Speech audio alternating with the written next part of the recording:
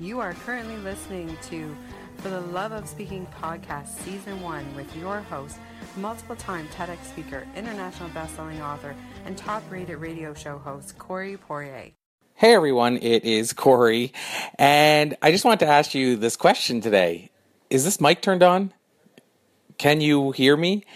The reason I asked this question is because during my very first time taking the stage, I actually started and spent probably 3 or 4 minutes communicating before realizing that the mic wasn't even turned on. I've shared this story many times. It was a really big moment for me, a big learning moment, in fact, and it's probably the biggest reason that I make sure, both with the sound people and by addressing the audience, that my mic is turned on before I get far into my talk. You know, it could be as simple as, just want to make sure everybody can hear me at the back okay, or if you want it to be less obvious than that, it can be starting out a story where you ask a question, and if you notice people are confused or saying they can't hear you, maybe they're mouthing that, or they just look like I don't even know what this guy said, then that's a good opportunity to follow that up and see if the mic's turned on.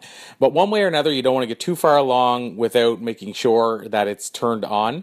It may sound like a small thing, and it may even seem small until it happens to you. So the takeaway today is just to make sure that you're fully prepared when you get to the stage, that you've tested the sound, that you've tested everything, that you're ready to roll, that people can hear you okay, and all those kind of important things, before you walk onto the stage, so that you crush it when you're actually on the stage. And at the same time, I guess a secondary part to that is if something happens that, let's say, your mic starts breaking up or isn't working, the big thing with that is not to lose your confidence or get too nervous. The truth is that there will probably be a solution, and hopefully if you have sound people that are in the room, they'll be able to help you out.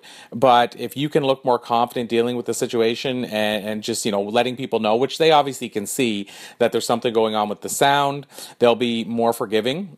And if you can find a way to keep things rolling along while the sound person or people are fixing the sound, or if you have to switch out mics, if you can keep things rolling during that time, one way or another, find a way to keep that rolling, but not make it look like you're thrown off kilter, then as soon as things get working again, you'll probably gain more respect from the audience because of the fact that they saw what you just went through and the fact that you were able to recover.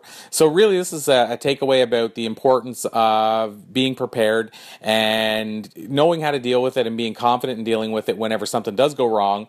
And then, of course, the other side is to have those backup plans in place for the what-ifs, because the what-ifs tend to happen every now and then.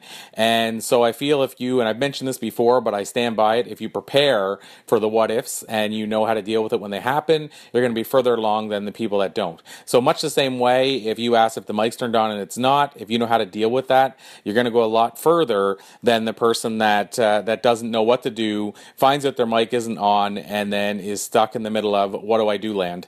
So until next time, I'm Corey Poirier, and thank you for tuning in for The Love of Speaking. If you want to speak for fees, or speak for impact, or speak to grow your business or your brand, make sure to visit thespeakingprogram.com and sign up for your free video on the page to make sure that you're in the loop as soon as we relaunch the free video training and the upcoming paid speaking program in late June and early July. Don't miss out. Go to thespeakingprogram.com right now.